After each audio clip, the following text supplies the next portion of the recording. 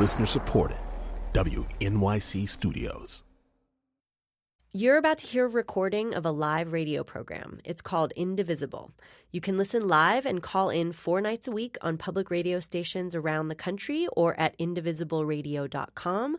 You can also join the conversation with hashtag #IndivisibleRadio or leave us a voicemail at indivisibleradio.com. Subscribe now so you don't miss a thing. Okay, here's the show.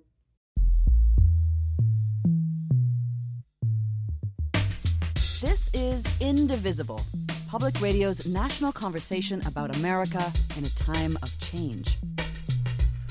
And good evening, everyone. I'm Brian Lehrer from WNYC in New York, on the show where we try to get out of our political bubbles, out of our echo chambers, and listen to each other as we talk, Monday through Thursday nights at this time for the first 100 days of the Trump presidency. It's Indivisible. On the Tuesday night edition of Indivisible each week, as some of you may know by now, we monitor the changing of American norms during the first 100 days of the Trump administration. Are norms that matter being threatened? Are norms that had become dysfunctional being challenged? Tonight we'll focus on American norms being put into play by the temporary travel ban. 90 days for anyone from the 7 countries while they reassess the vetting process. 120 days for refugees, indefinitely for Syria. Is the norm of no religious test to come to this country being trampled? Or maybe you think that norm should no longer apply to Muslims. That's what Trump said during the campaign. Is that one of the reasons you voted for him? So is Trump trying to trample a norm? Do we normalize hate by allowing this to even start? Or maybe he's changing a norm that needs to be changed and pretending that he's not to be politically acceptable. Maybe that's how you see it. Maybe you think this is a Christian nation and we should be careful not to let too many non-Christians in. Or maybe this is the sad reality of historical American norms. You know, last night's edition of Indivisible, if you heard it, touched on this a little bit. We killed the Indians, enslaved the Africans, passed the Chinese Exclusion Act, and in turn the Japanese. What's really new here? But we got past most of those things. Maybe you're an African American who hears that voter ID laws are about identification, not race, and you think, yeah, right. So if you're a black Christian, do you see this as not a Muslim ban? Maybe in a different way than a lot of white Christians see this as not a Muslim ban, I wonder. So no matter who you are or how you see it, how much does this Muslim ban, how much does this travel ban, which to many people looks like a Muslim ban, begin to change some American norms, and how much for better, and how much for worse? Call us at 844-745-TALK, 844-745-TALK, 844-745-8255. And how about this norm? Give me your tired, your poor, your huddled masses yearning to breathe free, as inscribed on the Statue of Liberty. Have you ever gone to the statue as a tourist and gotten a little teary-eyed at those words? Do we want to change it to give me your healthy, your rich, your high-tech engineers yearning to work for Google? So call us. If you voted for Trump, call us. If you didn't, you too. The number is 844-745-TALK, 745-8255. What American norms do the travel time out, except for Syria? It's indefinite for Syria. What norms do they put into play for you? Is this just a policy dispute, or is the nature of our country at stake? Now, don't be offended or think we're censoring you if we bump you. If our screeners bump some of you, because we're going to save some lines for Trump voters, we'll save some lines for Trump detractors, we're going to save some lines for people with a variety of opinions. This is not a poll. We're trying to start a conversation. So also anyone personally affected, always welcome to call, 844-745-TALK. Now, as your first wave of calls are coming in, we have a very special guest. This afternoon, I spoke with the Washington State Attorney General, Bob Ferguson. He's the guy, a Democrat, who actually won the temporary restraining order that has put the entire travel ban on hold. I asked Bob Ferguson if he sees the case not just in terms of the law, but also of American norms that the new administration is trying to change. I guess I'm not sure if I can speak to sort of a larger political issue. What I can say is that it is important in our country that everybody is accountable to our laws and to our Constitution. and that is central to this litigation, as you know, and it is certainly my expectation that the new administration will honor and respect and abide by that Constitution, and when the administration fails to live up to it, I view it as my responsibility to hold them accountable. How that might change dynamics, I guess I've not had time, frankly, to spend too much time thinking about it. We're pretty focused, as you might imagine, on getting our briefs filed and preparing our arguments. But I think that's central to this case and why we're bringing it. But the Constitution has in writing certain fundamental norms and American values that you're trying to protect. Would that be right? Absolutely. And so, I mean, that's the case for each piece of litigation we bring when constitutional rights are impacted. And so, I do think that it's important for this administration to realize that there is a checks and balance system in our government. These are not business transactions, right? We have a system of government and a co-equal branch, which is the judicial branch, that needs to be respected. And it's appropriate to have an examination of this executive order and examining our Constitution and how it relates to it. Trump said in the campaign that he wanted a Muslim ban, but Yes, scaled it back to be only a ban on specific countries that the Obama administration identified as having significant terror group presence or the country was a safe haven for terrorists. So why not conclude that he scaled it back so as not to change our no religious test norms?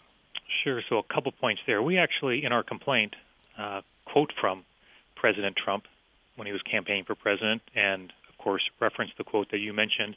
He had additional quotes as well, and we all go all the way through with Rudy Giuliani just recently saying that President Trump asked him to put into place a Muslim ban, but to do it legally. So I think there's been a consistent message of what this president is seeking to achieve with this executive order, and that does target Muslims, and that's not constitutional. And that's a part of our complaint. We think it's a strong part of our argument. And something that's important for your listeners to know is that the law says that we need to show it's a motivating factor in the creation and establishment of that executive order. And we believe we meet that burden here. So the court would be asked to come up with to rule on the motivations of President Trump and his administration, because I think what you're describing is sort of a legal sleight of hand where they're doing something that may be within the letter of the law, but you want to try to show that the spirit is actually to change American norms. I think that's getting close to it. What's been central to the actual oral argument, for example, that we had before Judge Robart last week, was the contrast of the government's position, which is clear in their briefing and in their oral argument, which is that the president has unfettered discretion to issue these executive orders, and the court cannot look behind those orders to look for what's motivating those executive orders. And my Solicitor General, Noah Purcell, when he stood up in response to that argument, said that position is frightening, that our checks and balance system requires, and always has, requires that we can look behind the motivations, for example, that go into an executive order like this one. We cannot have a system where the president has sole discretion without any scrutiny from our judicial branch to review why an executive order is being implemented, particularly one of this scale. My guest on Indivisible is the Washington State Attorney General, Bob Ferguson, who brought the lawsuit that resulted in the temporary restraining order on the travel ban. The main focal point of your battle so far, I think, has been the treatment of the tens of thousands of people from the 7 countries who already hold U.S. visas, whether they can be locked out of the country if they travel abroad or are abroad now, after being vetted and after being granted visas. Is that the most basic norm in play here? I'm not sure I would agree with that. Actually, the case that we're bringing is really on behalf of Washingtonians and Washington businesses and our universities and colleges and the adverse impact to those individuals. Now, some may be Washington residents who are abroad and are having difficulty getting back into our state. But want to be crystal clear, our claims are about Washingtonians, businesses, entities here, and the adverse impacts to those students, to those individuals, to those employees, and to those businesses. There's been a lot of reaction, as you know, to the president calling the judge who ruled in your favor a so-called judge, like it's a threat to the norm of an independent judiciary. But he didn't defy the judge's order. He just insulted him. Are opponents overreacting? I'm not sure it's my place. I mean, frankly, Brian, we're so focused on this litigation. That's where I've been focused. So whether folks are overreacting or not, I can't speak to. What I can speak to is, as a lawyer, The importance of the judiciary, the independence of the judiciary, is central to who I am and my professional life and to our system of government. And so, look, the president's comments about the federal judge are obviously disappointing. My mother and father worked hard to raise me and my 6 siblings in a way to accept victory and defeat with a certain amount of grace, right? We're not going to win all the time. And I think the comments from the president are disappointing from that standpoint. I understand he suffered defeat before the trial court. I would have preferred if he'd simply filed his appeal and moved on. So do you have any indications or any serious concerns that the president might defy a court ruling? Because then we'd be beyond legal dispute into a constitutional crisis. Agreed. In fact, I was asked that question repeatedly the evening that this order came down from a panel of folks on CNN, for example, and my response was the same. My expectation is the administration will honor this. We're a nation of laws, and they did. And so that, frankly, should come as no surprise. You simply cannot ignore a court order from a federal judge, no matter how much it disappoints you. And so I was not surprised that, frankly, within a matter of hours, folks were able to arrive in our country. I had the chance to go to SeaTac Airport here in Washington State yesterday for the first time to meet folks, an individual from Somalia, an individual from Iran, being reunited with their families here in Washington State. So I was not surprised that airlines and the federal government moved quickly to honor the judge's ruling. So the independent judiciary is intact, at least for now. But Yes. You've sued the Obama administration, too, on behalf of your state. Obama got a lot of Republican criticism for using executive power too aggressively, especially in his last few years as they saw it. Can you see any difference in degree or type of executive power that Trump is attempting to use so far? Well, I mean, each case is very different on its facts, and you are right that I twice sued the Obama administration. And when I felt the Obama administration was violating laws that adversely impacted Washingtonians, yes, I brought 2 lawsuits. We've prevailed on one. The second is still being litigated, actually. So for me, it's less about the occupant of the White House and more about is the occupant doing something unlawful or unconstitutional that harms Washingtonians. So that's frankly where my focus is on cases like this. So last couple of things, and my guest is the Attorney General of the state of Washington, Bob Ferguson, who brought the lawsuit that resulted in the temporary restraining order against the Trump temporary travel ban. Some of our callers who are the most alarmed by the Trump administration see your lawsuit as not just another legal dispute, but as part of a multi-pronged challenge to a presidency that they see as not just politically different, but a threat to core American values and potentially to our democracy itself. How much do you see your case in that context? Well, I know there has been a lot of conversation about it. I guess the context I see it in is the following. A core American value is, of course, our Constitution.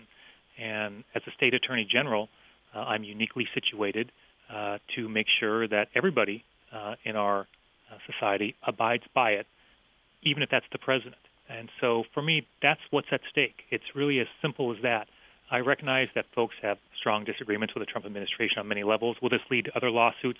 That's impossible to say. However, that would not surprise me. If President Trump continues on a path of delivering on some campaign promises, I wouldn't be surprised if additional litigation was to follow in exactly the same way that President Obama was sued by many dozens of times by Republican attorneys general, sometimes successfully, sometimes not. So we'll see what happens. I don't want to prejudge that. But we felt strongly in this case we had to act immediately on this matter.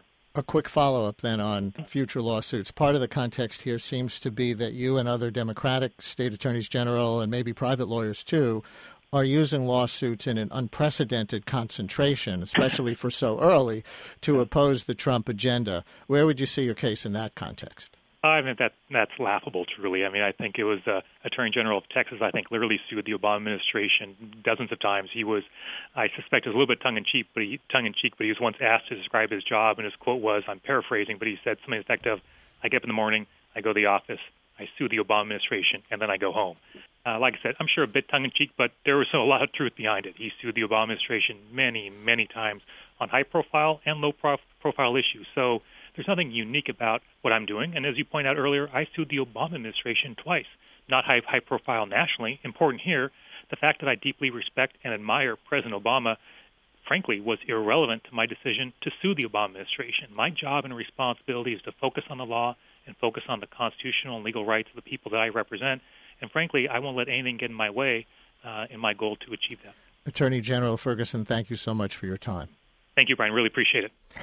That was the Washington State Attorney General, Bob Ferguson, in a conversation we recorded this afternoon. He's the guy who actually won the temporary restraining order that has put the entire travel ban on hold. So who wants to react to Bob Ferguson and the issues of American norms that we discussed or that I raised before we played that interview? In general, how much does this travel ban begin to change some American norms, and how much for the better and how much for the worse? Call us at 844-745-TALK. I see that we have two callers from Columbus, Ohio, with different takes on it. So let's take Tyler in Columbus and Cardinal in Columbus together and see if we can have everybody talk and listen to each other, which is what we try to do on this show. Hi, Tyler. Hey, how you doing? I'm doing great. Cardinal, you there? Yeah, I'm here. Cardinal, Tyler, Cardinal. Hey. And we have 3 minutes before a break. Let's see what we can do here. Tyler, you want to go first? Sure. I just wanted to make a rather quick comment. So I personally believe that this narrative of a Muslim ban is actually being pushed. I hate to say by the media, but it seems like it's being kind of amped up in a way that I don't think it was personally intended to. Because if you look at these countries, these are countries that Barack Obama and Hillary Clinton had no trouble with toppling their government. 6 out of the 7 countries. We haven't bombed Iran. But we have dropped tens of thousands of bombs over the last, let's say, 16 years in this area. I think it's being just a little bit too oversimplified, in my opinion. We did help topple the government of Iran in the 1950s, to go further back in history. But Cardinal, jump right in. Well, the reason why I called, the question was, did Trump pass that ban for the purpose of keeping Muslims out of this country?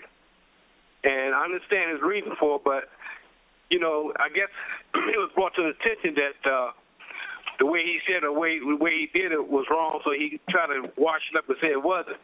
But I believe it was. I believe that ban was passed to keep, because of, based on a racial thing. Tyler, you know what he's referring to, that Trump declared a Muslim ban during the campaign.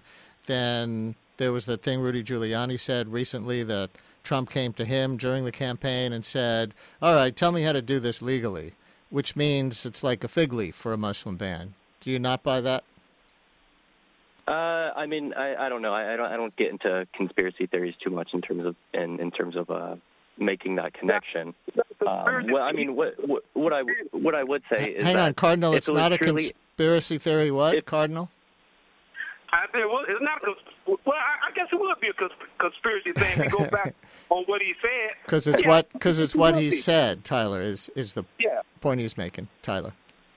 Sure, but this is the list that was created by the DHS in the Obama administration, and 6 out of 7 of these countries are countries that we have tried night and day to destroy, that we have been bombing tirelessly. These 6 out of these 7 countries that we're not out of war with. I'm just saying there is a reason why people are fleeing this area.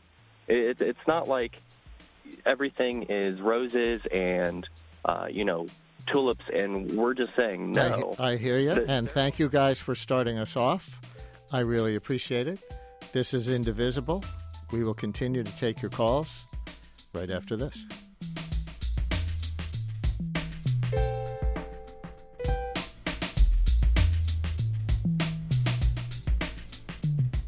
Indivisible is supported by Blue Apron, delivering gourmet recipes, pre-selected portions, and fresh ingredients to customers' doors. More at blueapron.com/indivisible.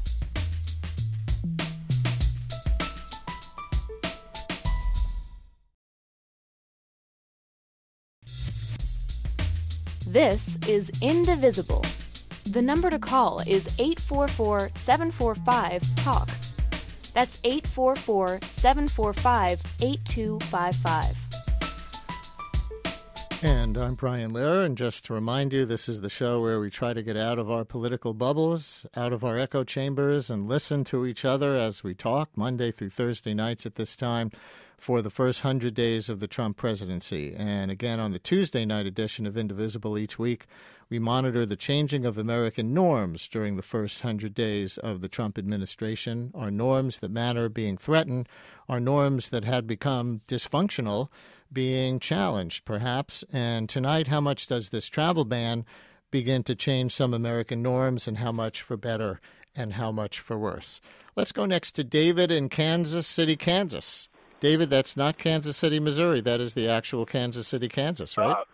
Well, it's a greater Kansas City area is what I said. Actually, I'm from Ottawa, Kansas. Okay. Thanks for calling. Not a problem.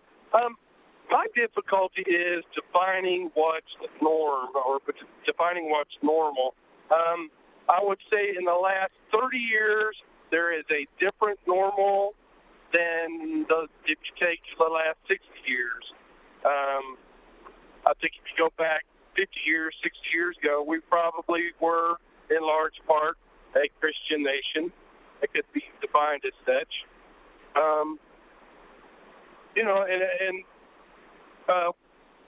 We've been very welcoming to other belief systems, and I think some of that's great, fantastic. In fact, the Christian Bible, as well as the Jewish Bible, speaks of treating the stranger well when he's within your land. And Muslims will say so does the Quran. Well, I would say they also have the Hadith, which is a little more radical. There are some unusual things that happen, though. For instance, there have been honor killings, which is highly unusual for this nation. And again, I had an aunt who was Muslim, raised in Turkey, and she was a lovely woman. I loved her to pieces. Absolutely lovely woman. There have been some problems with the Somalis who President Clinton let in, with not so much for the first generation, but it seems as if the second generation are not nearly.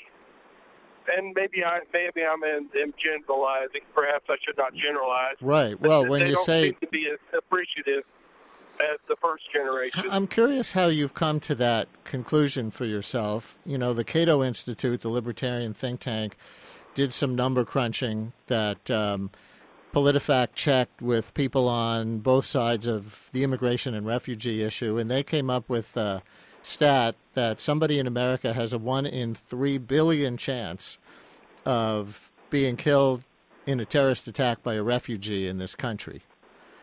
So that wasn't my point, sir. The point I was trying to make, and perhaps I didn't convey that correctly, was there were some troubles with some Somali youth trying to go overseas, and they were afraid they may get radicalized over there. So where do you want this? Trying to make their way over to.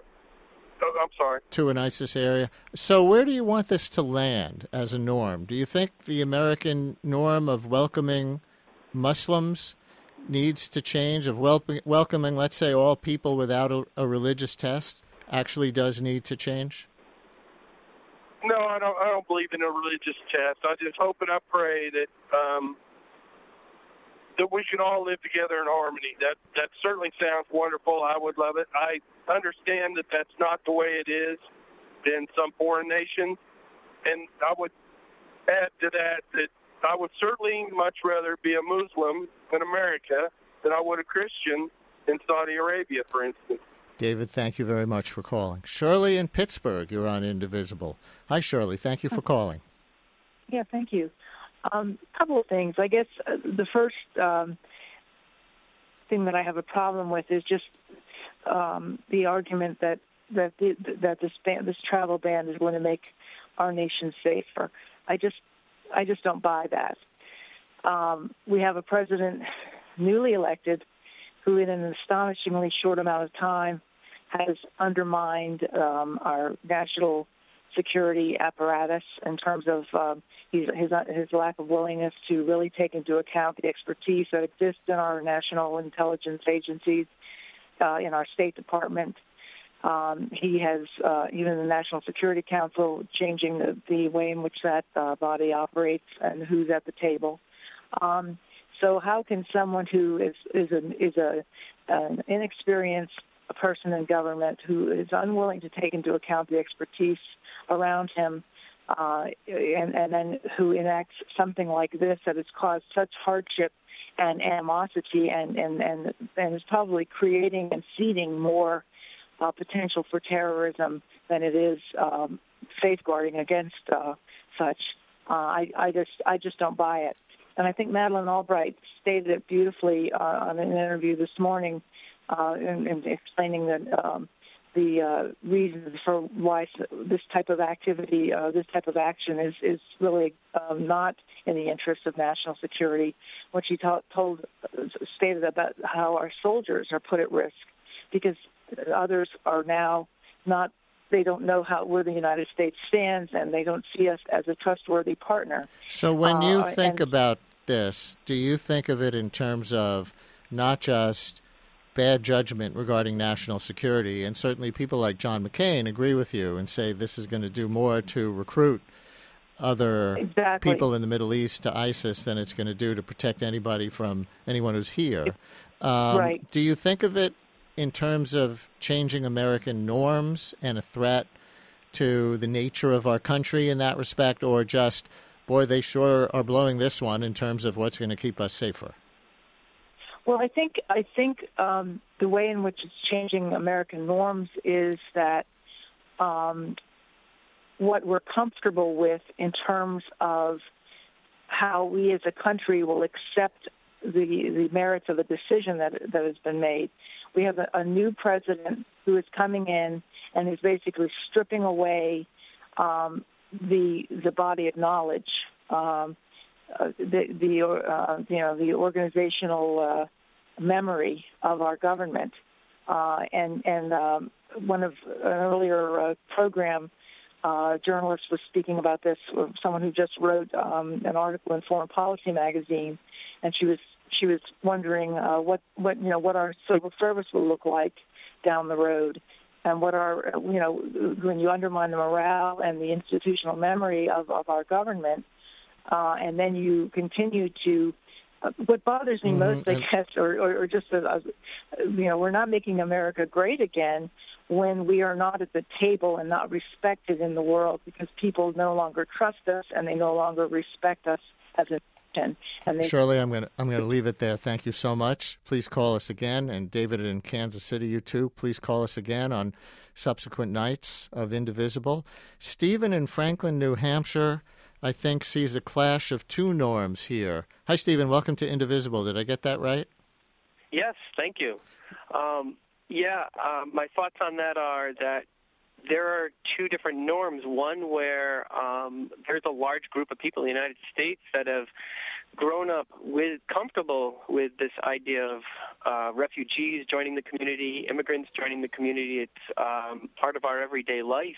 And that, I think, largely happens in the city areas. And so there's also this other part of America that has largely moved along not seeing that. And we're all subject to the emotions involving our changing times. You know, we see terrorist attacks and we see the hardship that changing demographics brings, not just with immigration. And maybe you've put your finger on something that also relates to how the country was divided in who voted for whom in the election, that as the cities, the urban areas in the United States have become more diverse, the rural areas in large part haven't. And so the cultural divide and what's seen as norms in the cities and in the more rural areas is more different than it was a generation ago.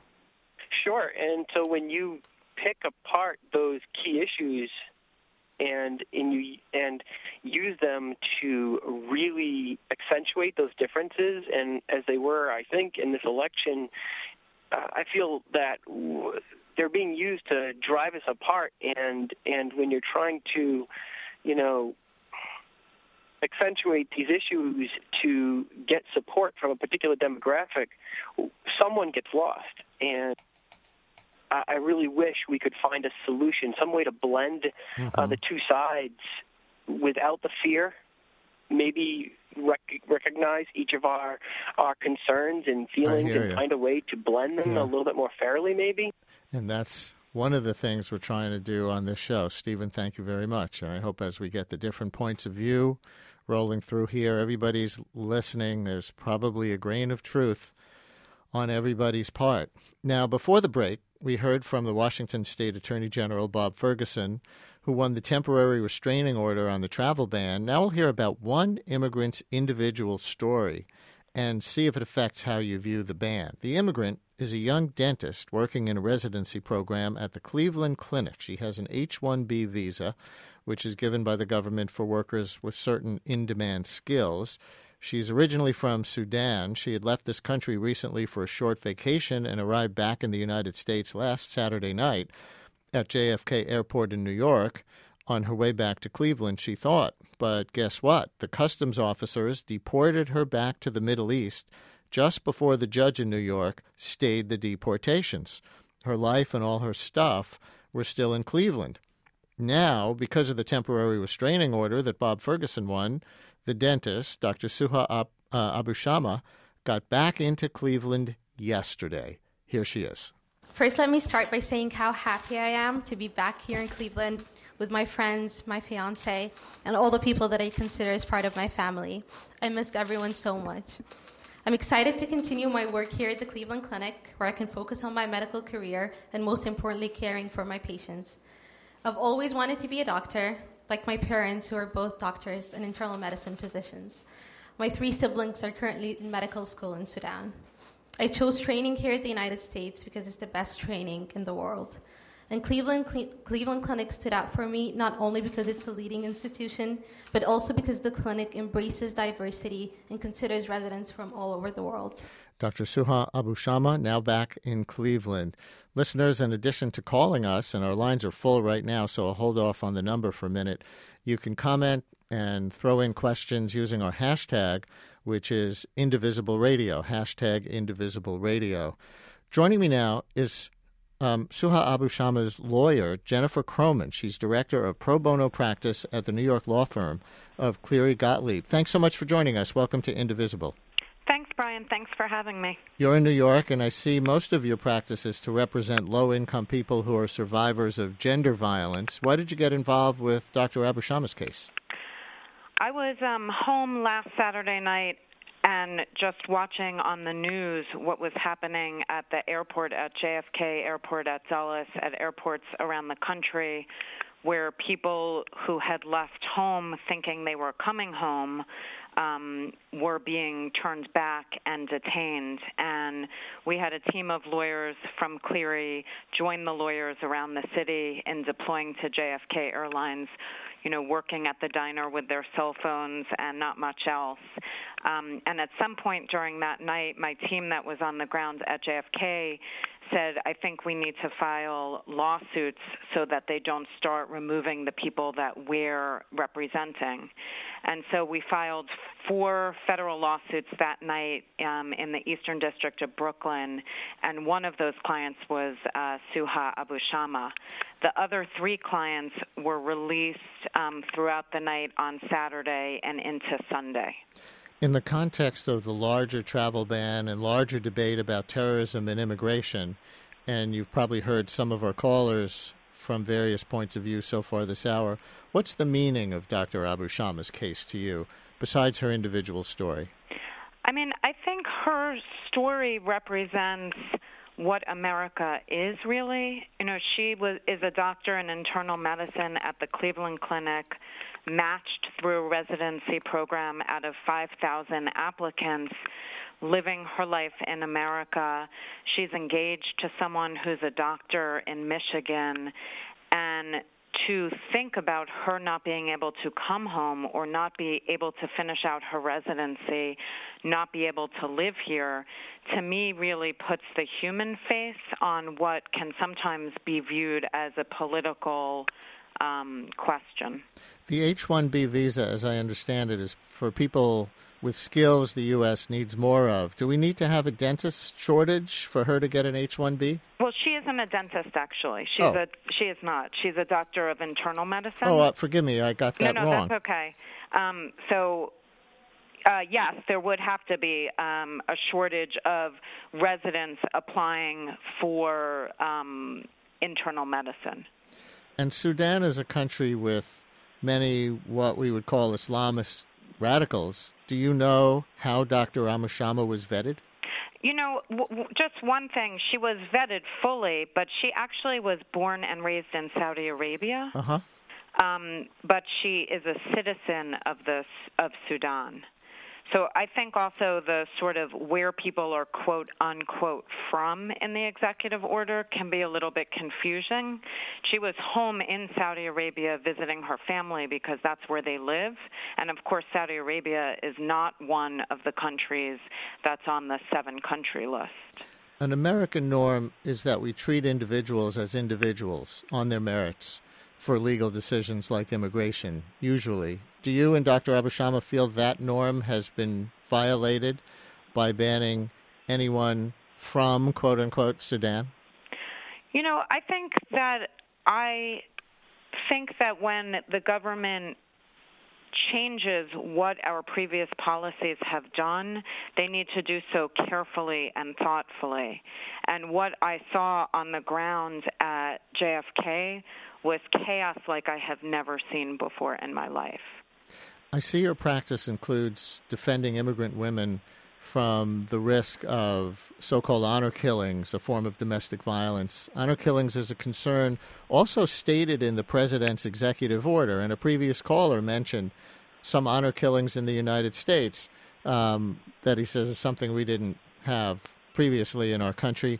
The administration wants to publish a list of honor killings committed by immigrants or refugees here. If you read that part, do you and the administration have a common interest, or are they just trying to Muslim bait, in your opinion? I mean, I don't think that the idea of banning people or stopping people from these 7 countries is going to solve the honor killing issue. And the work that I've done with various victims of honor killing has been to open our doors to people who are not from these 7 countries, by the way, but perhaps other countries who are in danger where they are back home, and representing people who are fleeing persecution in their home country and coming here seeking safety for themselves and their families. Jennifer Croman, attorney for Suha Abushama, now back practicing internal medicine, not dentistry. Uh-oh, fake news. Sorry about that mistake. In Cleveland. Thank you for joining us. Thank you so much, Brian. Indivisible continues.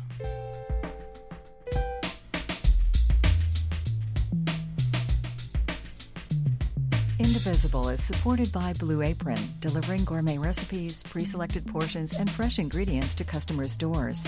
More at blueapron.com/indivisible.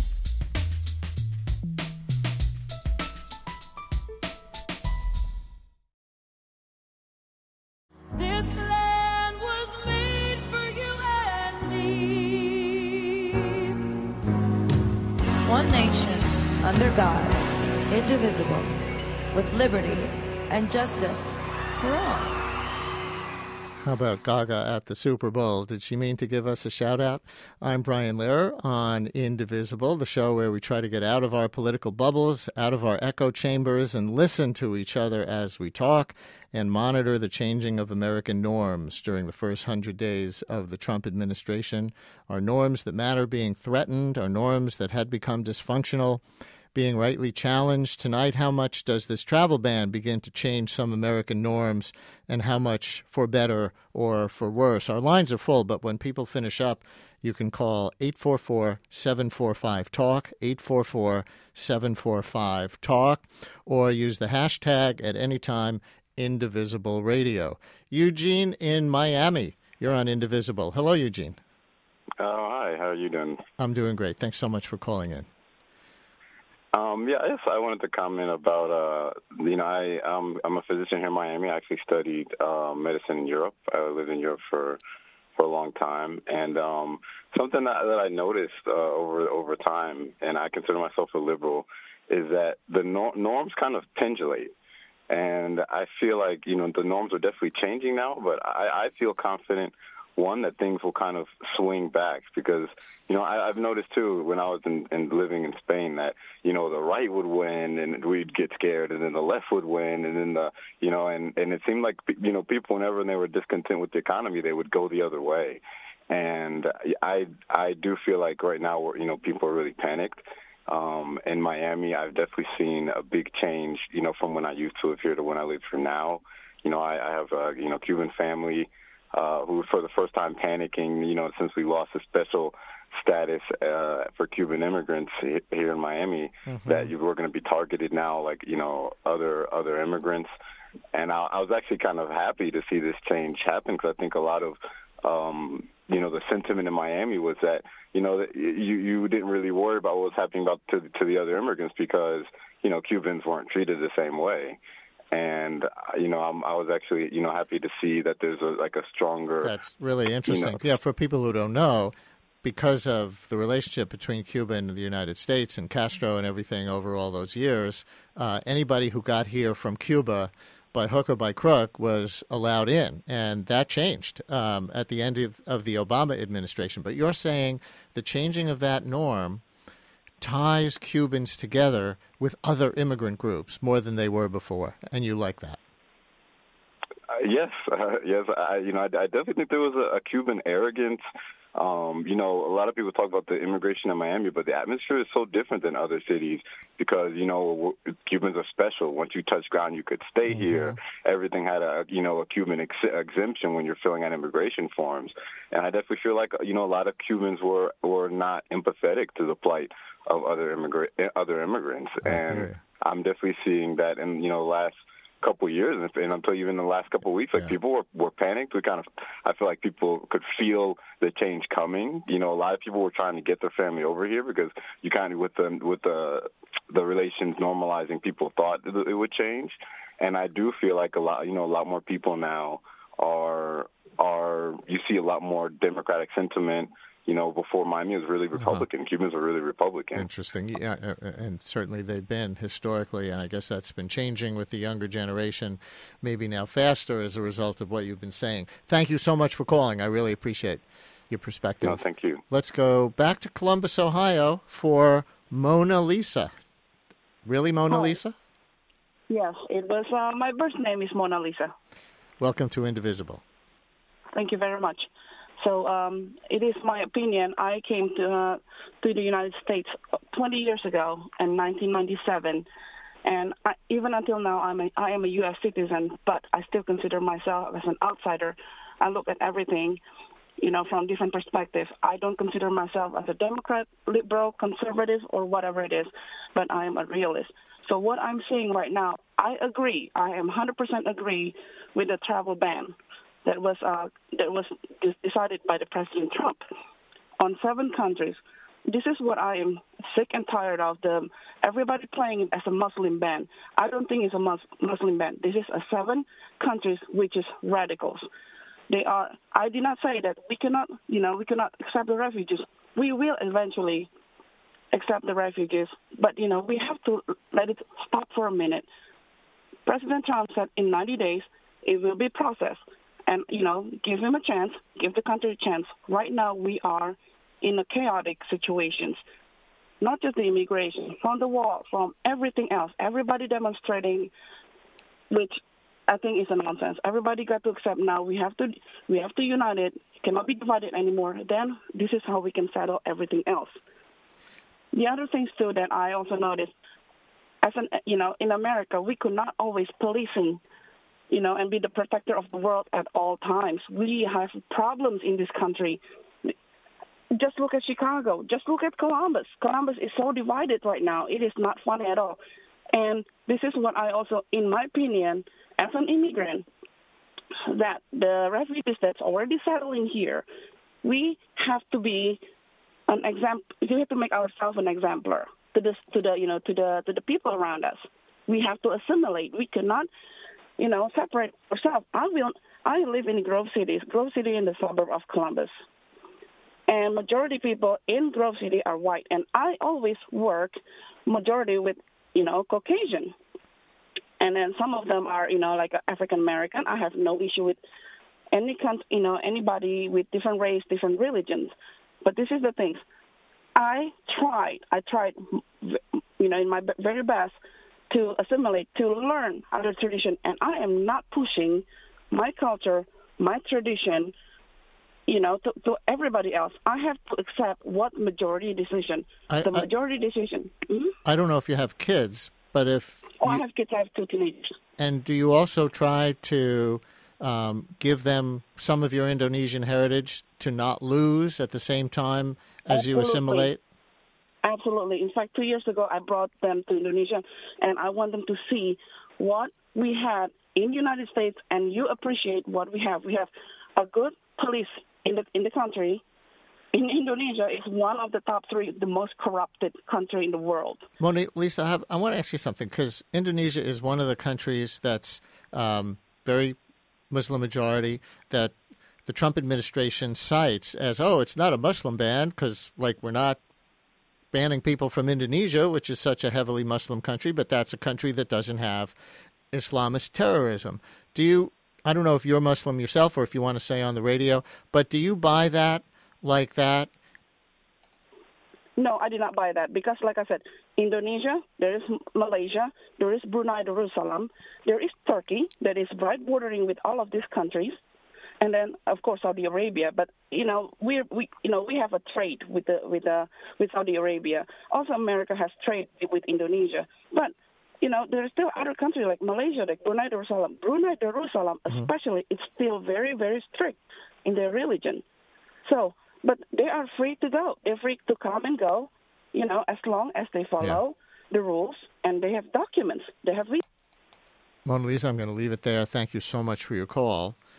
With us now for a few minutes of how it looks from the region where the 7 countries are.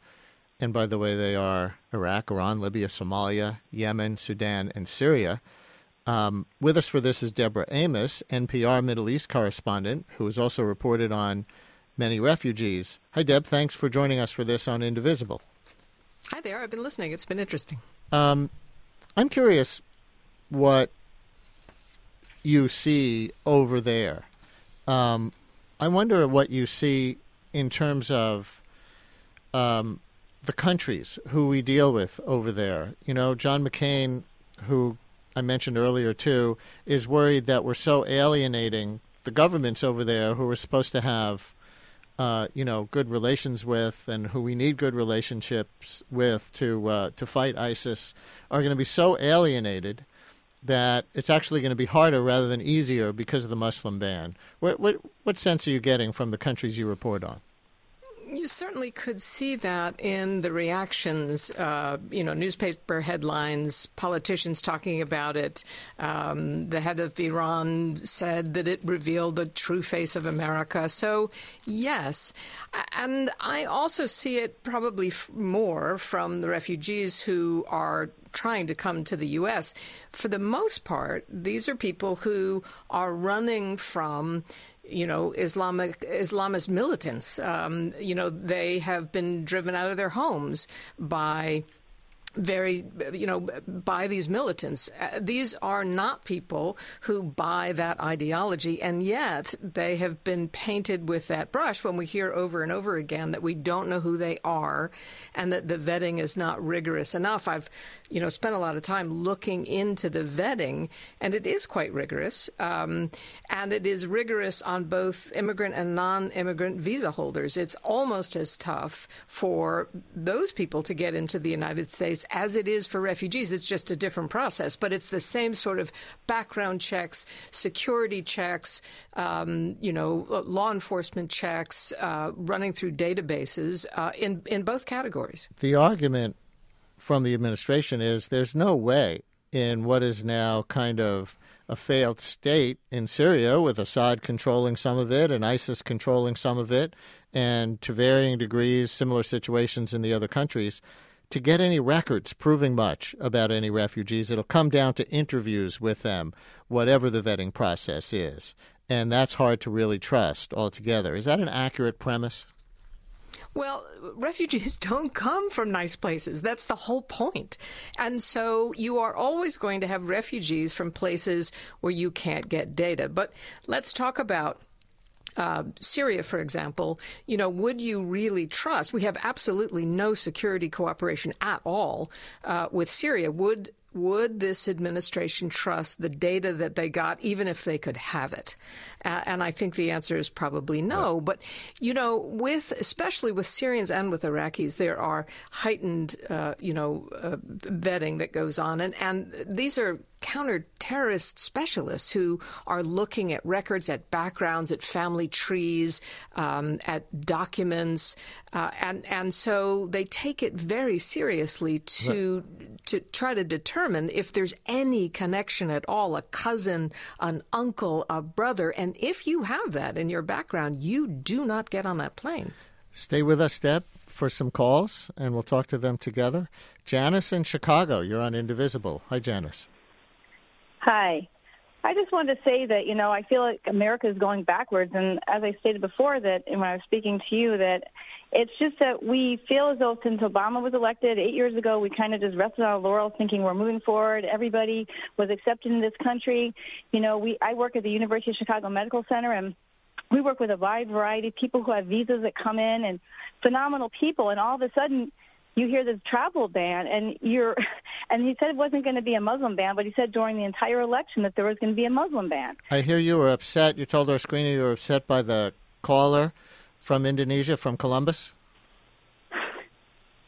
Janice? And yes, and right, I was. And she was talking about, what she was saying was, basically the vetting process and how she felt that this was, these people should be punished, or not punished, but they were coming from these countries, and there's no proof. And Trump has no proof proving this, and I think that the difference is the norm that we used to have was that there was proof moving forward. You had positive things that you were going to do, that you had, Obama used actual things, and he went through and listened to people. And Trump just says statements that aren't true. No one seems to fact-check him, and when they do, he just calls the media liars.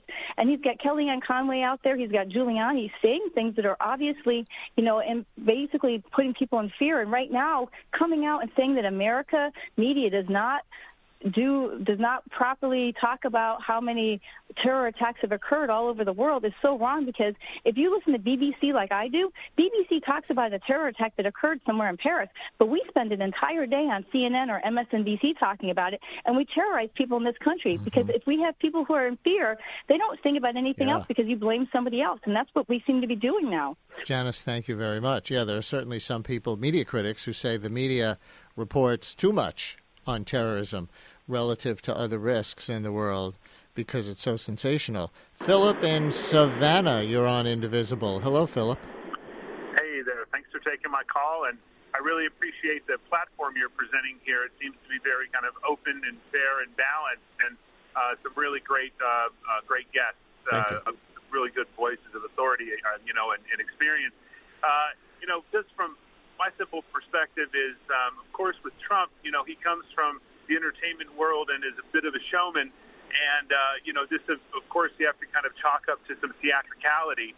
But the point that I'm wanting to make is, I know that these countries have been identified. And even previously, they're saying it was identified by the Obama administration. But where is the fact supporting this executive order, and where are the facts that give it credence and give it teeth?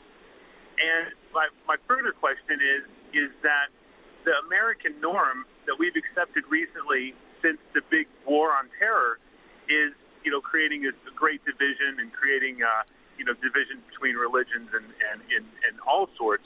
But the question I have is the foundation of this war on terror even flawed for us to be making these decisions on? Because we're not seeing a real clear enemy here. It's very mysterious with pockets of groups here and there, and we've known to be flawed in our efforts in the past. There was no weapons of mass destruction to warrant, going into Iraq. Right, and of course, Trump used that against the CIA and the Russian hacking investigation. But, Philip, thank you very much. So, Deb, as somebody who reports from the Middle East, can there be the kind of clear picture that Philip and Savannah would like to see to base policy on?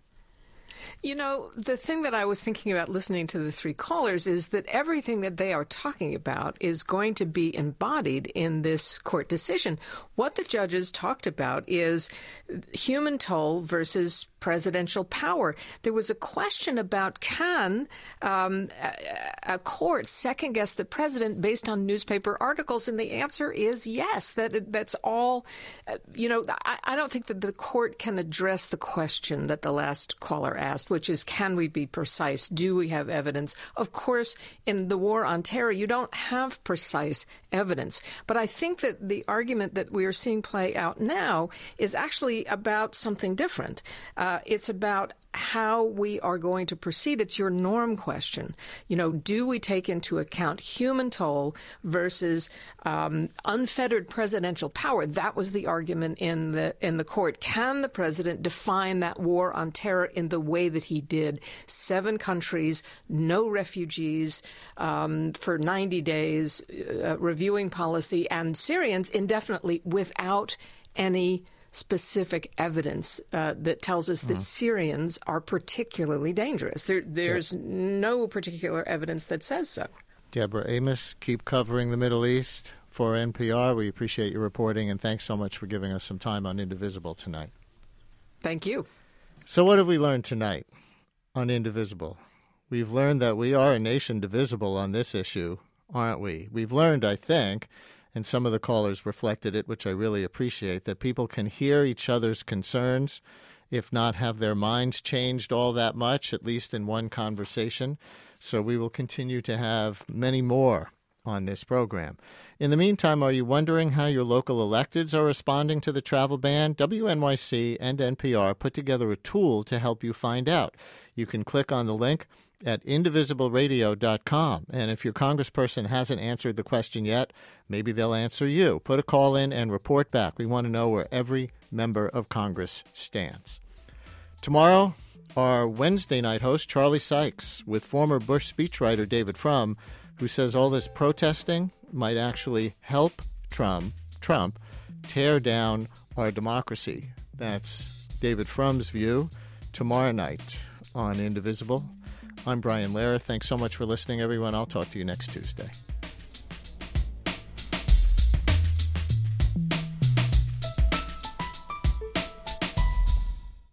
If you like the Indivisible podcast, rate and review it and tell your friends. And thanks for listening.